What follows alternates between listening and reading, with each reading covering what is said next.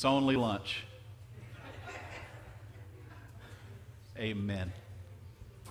There's no rush. Romans 15:4 says, "For everything was written in the past was written to teach us, so that through the endurance taught in the Scriptures and the encouragement they provide, we might have hope." Amen? Dear Heavenly Father, we come to you yet again. This is a house of prayer, and I come to you today and ask for your guidance over this message, Lord. Lord, that you may bind my tongue if something comes from me. Lord, I just want to speak what you have for us. In Jesus' name, anoint my lips today so that I can help others better understand you. In Jesus' name we pray. Amen.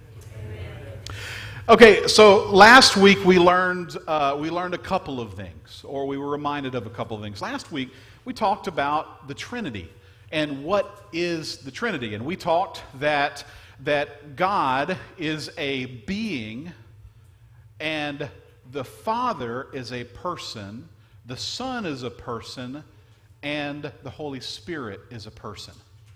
Just like I am a human being, but I am also a person. I am Jade. I have feelings. I have emotions. A human being or a being is an entity. A person or personhood is in the ways that we think and show compassion. So where us on earth, we are one being and we are one person. The Trinity we've talked about last week, God is one being and three persons, which is how the Father is 100% God, the Son is 100% God, and the Holy Spirit is all God as well. That's one thing. The other thing that we learned last week was Chevrolet is much better than Ford. So thank you for affirming that.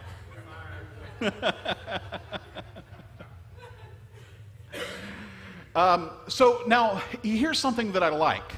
One, we're a good small-sized church, so I can see if you're nodding off, and I haven't seen anyone nodding off in the last 10 minutes, so that's good. But what I really like is when people come to me the coming days after service and they ask questions about the message. And it tells me that they're not only listening, but they're taking in what's being shared. And that's very important. And as we learn more about the Trinity today, and as we begin to build or continue to build stronger relationships with God, we're going to begin to learn that there's a separation between religion and relationship. And we'll cover that another time. It's not for today. But one of the questions, when I talked about the Trinity, someone came and said, "No, well, what about Jesus? If the Trinity existed at the beginning of time, and we saw that in Genesis, where God referred to himself as us and other areas, if the Trinity was here the whole time, then where was Jesus in the Old Testament?" Do we all know today that Jesus was in several places throughout the Old Testament? If we were to look at Exodus chapter 33, verse 20, it says, "But he said, 'You cannot see my face, for no one may see me and live.'" So that's referring to the face of God. Now this is interesting. No one could see God's face and live. It's repeated several times in Scripture that we cannot see God. We cannot see God the Father. If we were to see his face, surely we would die. We would not live. Which is interesting, because if you go back, now this was, by the way, this was the Father, this was God talking to Moses. And Moses said, "Let me see you, Lord." And he said, "Surely you cannot look upon my face." Okay, so we have Scripture that says we cannot see the face of God. But then what about when we go back just a little bit and we go to Abraham? Did Abraham get to see God and Moses not get to see God? Genesis chapter 16, verse 1, "The Lord appeared to Abraham near the great trees of Mamre, while he was sitting at the entrance to his tent in the heat of the day." We're not going to go on through that story, but we're going to focus on the first line. It says, "The Lord appeared to Abraham near the great trees." Amen. So how can the Lord appear but the Lord can't be seen? How can Abraham see the Lord, but we later learn in Moses that he can't be seen? Of course, it said that, 3 men visited. Abraham, and one of the 3 men that visited was God himself. We know he was God because the text, Scripture says it. We're led to believe that the other 2 are angels. Okay? We won't get in that. There's a lot of conversation and differencing of opinion there. We're not going to get lost in the weeds. But how can this be if we can't see God? What did Abraham see? Now, I want to bring up a really fancy term, but I want to explain what this is. This is called Christophany. Okay? Christophany comes from 2 Greek words, Christo and phanerou. Okay? Which means to be revealed or to manifest. The person that Abraham saw was a manifestation of Jesus. Christophany is a visible manifestation or appearance of Christ before and after his human incarnation. Okay? Just so you know, there are over 300 instances in the Old Testament where Jesus was seen or referred to, but not in his human form. The Trinity has been here since the beginning of time. Now, I like this question because it shows us, even with Moses, even with Abraham, it shows us the answer to what we're going to talk about today. And what we're talking about today is not the what is the Trinity, but why is the Trinity. Even Scripture that we just covered is a good example of why we need the Trinity in our lives. Okay? Now, the above conversation is a perfect example, all right? So 2 quick considerations to think about this, all right? We need to see God. Amen. Even in the Old Testament, we needed to see God. All right? If we don't see God, and if we just hear about God, or if we just learn about God, then it kind of makes God seem apathetic and not really close to us. When we learn about a God that we don't see or interact with or feel in our spirits, he seems a little far away. That's why most people that are not Christians, and even some that are Christians, are having a hard time understanding God's true love for them, because they still see God as someone in the clouds somewhere. Or even worse, they see God in the sky waiting for you to make a mistake so he can squash you. That is not the God that we serve. That is not agape love. But I want to compare this to something real quick. And we think one of the really neat outreaches that this church does is Wednesday, mid-month, and then one Friday a month. And I say we, I've been once. This church has been doing it long before me. We go out and we feed the homeless. Now, when you hear me say feed the homeless, you're thinking, oh, that's good. That's, these people need help and we're giving them some help. But what if you knew one of these homeless people? What if you knew, let's just call him Frank. What if, instead of him being homeless, what if he was Frank? And what if he lost his wife in some sort of an accident?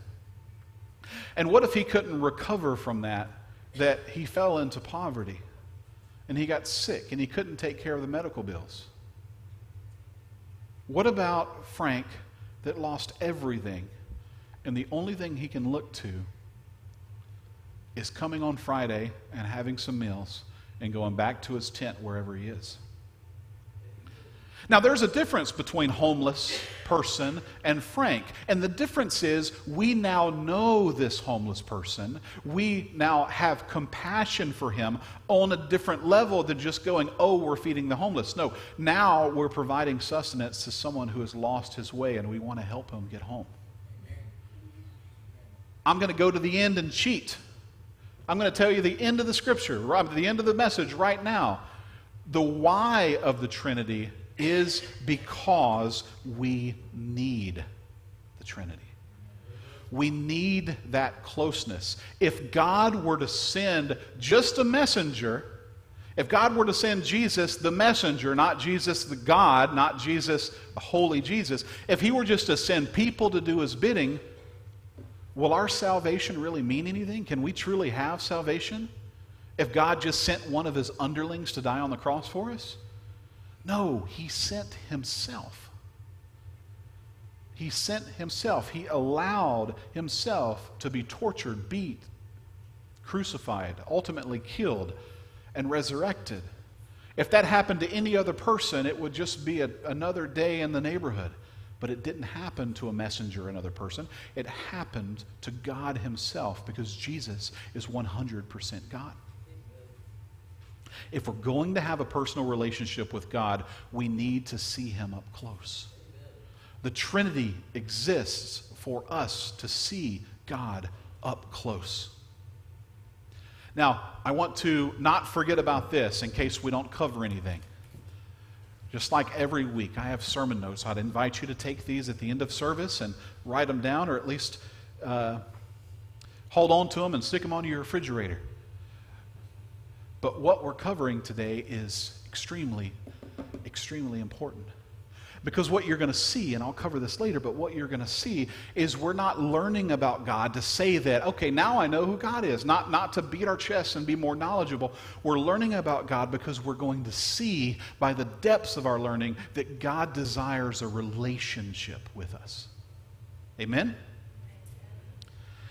Every aspect of the Trinity is vital to humanity. So is understanding it. Let's look at the purpose of each area of the Trinity. The purpose of which, not what it is, or not what they are, or what God is as the Trinity, but the purpose of each. So let's go to Matthew chapter 6 and verse 9. Real quick, real short, and we all know this prayer. Our Father in heaven, hallowed be your name. So we're going to first focus on God the Father. Okay? God the Father has a function. All right? God the Father also has a status and a location, but we need to explain this. God the Father is the Creator. Everything that we see and touch originated from the point of the Creator. The coal, the diamonds, there will never be any more diamonds on earth than there are the amount of coal in the ground or in the mountains. All of the coal, everything produced, was created by God, and he's not going, oops, I didn't make enough, so I need to make more. Everything we see, everything we feel, everything that we touch, hear, etc., was from the Creator. Now, scientists, made cars and other things, but the origination point for everything that we experience is from the Creator. Now, what is his status? This is important. Set apart or holy. Now, let me explain this. When another question that was asked, we'll put it like this, another question that was asked this week was, if Jesus is 100% God, then why on the cross did Jesus say, God, why have you forsaken me? And the answer to that is in the Trinity, God the Father is holy. God cannot be in the presence of sin. So, the personhood of Jesus held on to the weight of the sin of the world, but the being and the presence of God had to step aside because God cannot be in the presence of evil. God cannot be in the presence of evil. So God, as his status, he is set apart. He is holy. Light and dark can't occupy the same space. Amen? Now, where's his location? Everything needs a location.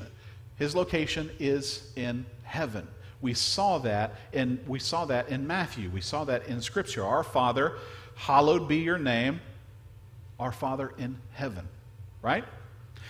Everything humanity could ever need was created, but at that point, the Father's job, the Father's job was nearly complete, was done. He's in heaven now. Okay? So now let's move on. Oh, by the way, God is, I should have mentioned this. So as we break this down, we're going to do this for each one. God is our Father who provides and is set apart. Okay? Now let's go to God the Son. God the Son. What is the function of God the Son? Now that should be an obvious thing. God the Son is our Savior. His function is the Savior. I heard a message before, and it was really good, and he titled it, "The Old Testament Didn't Work." And he kind of worded it to make you think, wait a minute, it's written, it had to have worked. But what he shared was really interesting. The Old Testament is written to show us how to be sanctified, or to show us how to be holy. And when Jesus came, he didn't abolish the law, he didn't erase the law, he fulfilled it. So the Old Testament is used to help us to be a guide, or to guide us into holiness.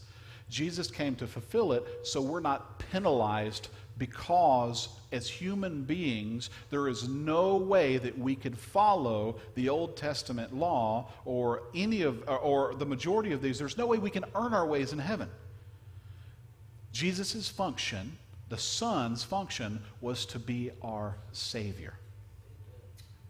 Now, what is his status? Well, we know now that he's seated. Okay? He is seated at the right hand of God. Luke chapter 22, verse 66 through 69. At daybreak, the council of the elders of the people, both the chief priests and the teachers of the law, met together, and Jesus was led before them. "If you are the Messiah," they said, "tell us." Jesus answered, "If I tell you, you will not believe me, and if I ask you, you would not answer. But from now on, the Son of Man will be seated at the right hand of the mighty God." Jesus is our Savior who finished his assignment and is now seated in his location, which is now heaven. Okay? Now, function and location are very important, because this next part of God's triune, and I'm even misspeaking in saying it part, the next element of the triune that we're going to talk about is my absolute favorite. It's the Holy Spirit. Now, a lot of you may not know this, but we actually give Jesus the credit for a lot of what the Holy Spirit is doing. We say, "Jesus, come to live in our heart." But how can Jesus, now bear with me, how can Jesus come to live in our heart if he is seated in heaven? Scripture tells us that he is seated in heaven. And we talk about Jesus walking with us, right? Jesus, take the wheel. Who remembers that song? Yeah? Some of you thought about that when I bought the motorcycle this week. Jesus, take the handlebars. Okay, but we have to realize, or no, we don't have to realize, we want to realize that Jesus is not on the handlebars, it's not on the steering wheel. Jesus is seated, just as he said in Scripture, Jesus is seated in heaven. Okay? That sounds sad. Jesus is not with us. Well, it's not exactly true. But Scripture says Jesus is seated in heaven. Now, if I know Jesus, and I think I do, he's okay, and the Holy Spirit's okay when we get the names mixed up.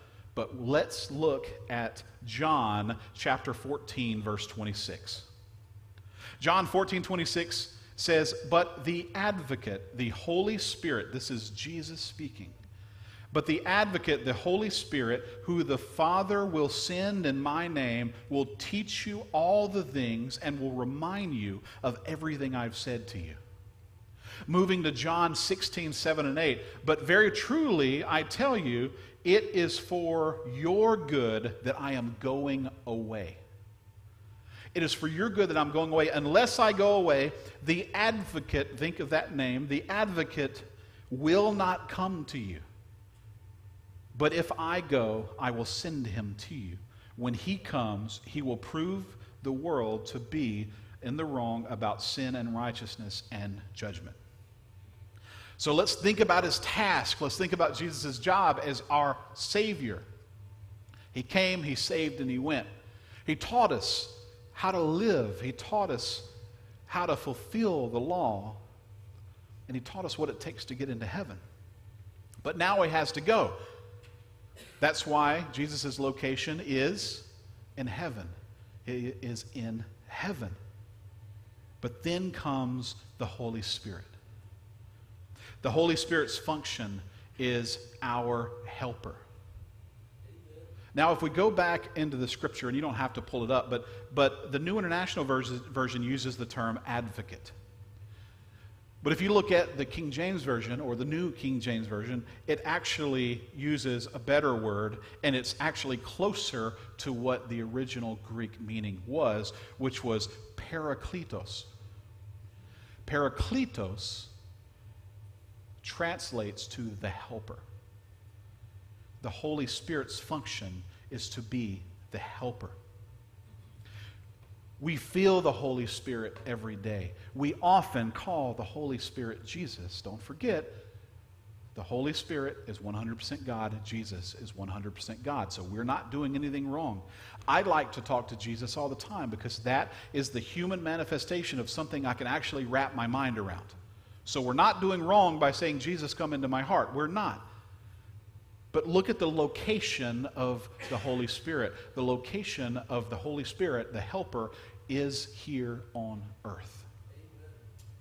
And we may not see the Holy Spirit like we saw Jesus, and that's what makes it easy for us to say, Jesus, come into my heart. We may not see it, but we feel it. And we feel it in a couple of tangible ways that I think you're even going to go, oh, yeah, I do. So, how many times have we done something in our life that we weren't proud of? Maybe even purposefully have that secret sin. And that pit in the stomach that we feel, or our heart sinking. We haven't been caught in doing it, but we know it's not right, and we have that tendency to think that this wasn't right. Or what about that time you're going to work and you take the same route every time, every day, but just today, I don't know why, but instead of turning left, I'm going to go right, I'm going to take this other route. And then come to find out later that there may have been a terrible accident on the interstate of the route that you normally take, but you happen to have taken another way. The Holy Spirit is here to nudge us in those directions, to help us. We feel the Holy Spirit in every part of our lives. What is the status of the Holy Spirit? The status is He is active. The status is He is active. Remember, God the Father is holy and He's separate from sin. Okay? Jesus' work was finished upon the cross and the resurrection, and now the Holy Spirit is here. So we see the Father was, we see Jesus was, and we see the Holy Spirit is. The Holy Spirit is active. And where is He active? On earth, right here, with us. Understanding the why of the Trinity shows us that God has set forth a path for us. Now, if I were to try to use one sentence for this to explain why the Trinity helps us understand that God set a path for us in the creation of the world, of the universe. Jesus came to us as man and taught us the way of the Lord, and the Holy Spirit is here to help us follow that path. Now do you see how important it is not that we just understand the Trinity, but we understand why the Trinity exists? The Father has built, Jesus has led, the Holy Spirit helps to keep us on track. You've heard me talk about a few times, and you'll hear it more and more, relationship over religion.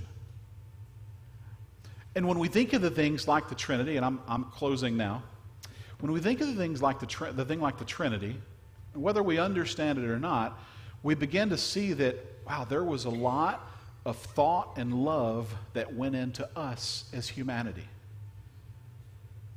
Built the house, Jesus set the way, the Holy Spirit keeps us on track. I look at relationship over religion because I find it hard to believe, and I hope you agree with me, I find it hard to believe that Jesus, that God, that our Father, would do all of this, and then because we weren't baptized a certain way, then He's going to say, nope, you didn't make it. God is not waiting to punish us for the things that we do. God is here to bring us closer to holiness, to bring us closer to Him. Religion can sometimes get in the way of that. Coming to church for the sake of coming to church can sometimes get in the way of your relationship with Jesus. This is why we're doing our men's studies. This is why we're doing our women's studies. We're getting together outside of a corporate environment and we're relating to one another. We're learning together in small group capacity.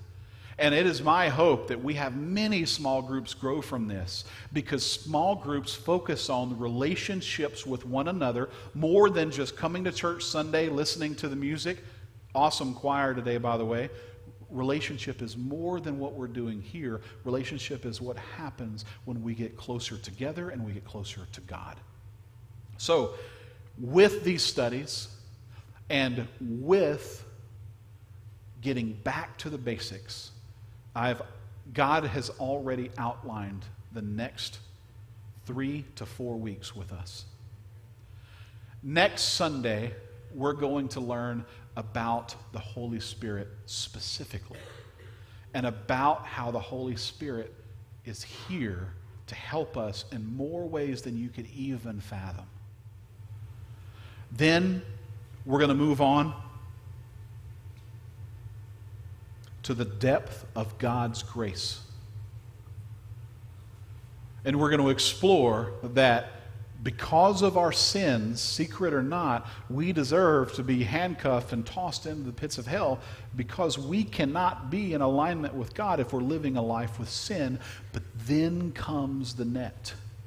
Then comes grace. And then we're going to step into the whole reason we're going back to the basics is I want to compare relationship to religion. Now, I will never say religion is a bad thing, but we can't let it get in the way of relationship. And that third Sunday is relationship and religion, which also happens to be the same day we're doing a picnic. So invite someone to come eat, to come fellowship with us, and let them learn what the Lord has for them. We're going back to the basics, and something else that we're going to do on the fourth Sunday is we're going to have a baptism. But we're going to do things a little different than what some religion might dictate. You see, I like to follow Jesus. I like to be an imitator of Christ. So what we're going to do for those that want to be baptized, and there are a few that want to be rebaptized. Now, there is nothing in Scripture that says you have to be baptized more than one time. But there's also nothing that says that we can't rededicate our relationship with our wives. So some people have asked if they could be baptized again. And for those of you that are more comfortable with a little sprinkle, we're going to do a little sprinkle. But we're also going to go into a body of water. We're going to have a church-wide celebration. And we're going to celebrate the love of Christ together. The whole church is invited to support those that have made that decision to either dedicate their life to Christ or to rededicate their life to Christ.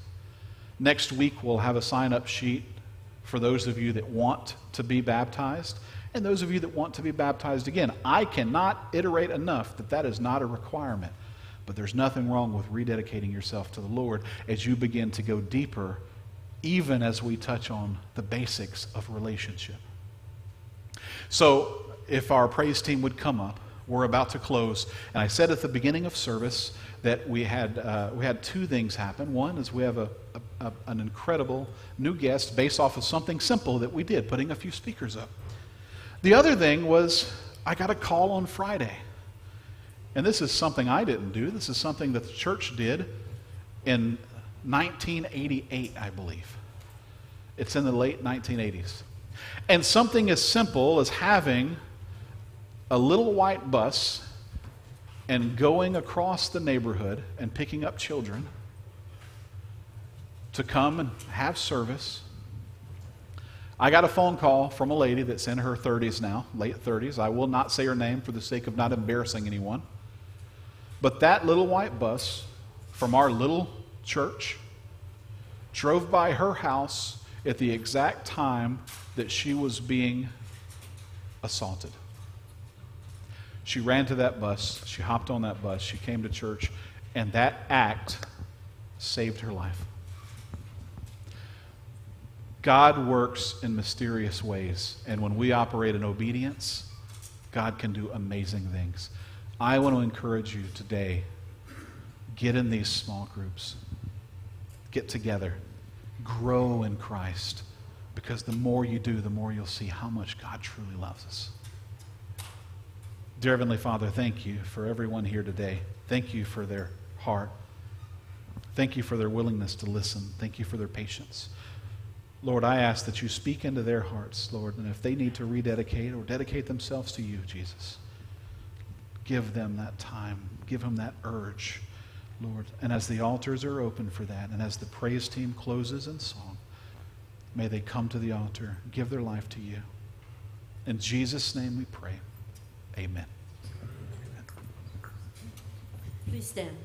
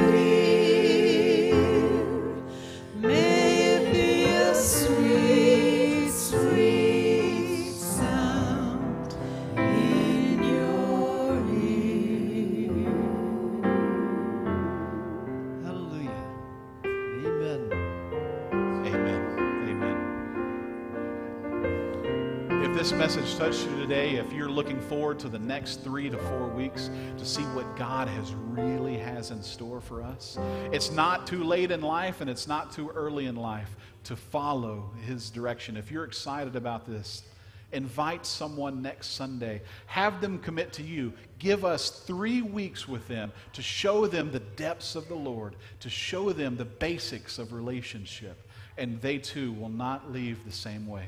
Sign-up sheets are in the back. Sermon notes are here in the front.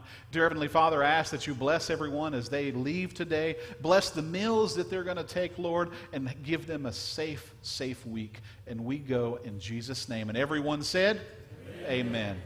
Amen. You are dismissed.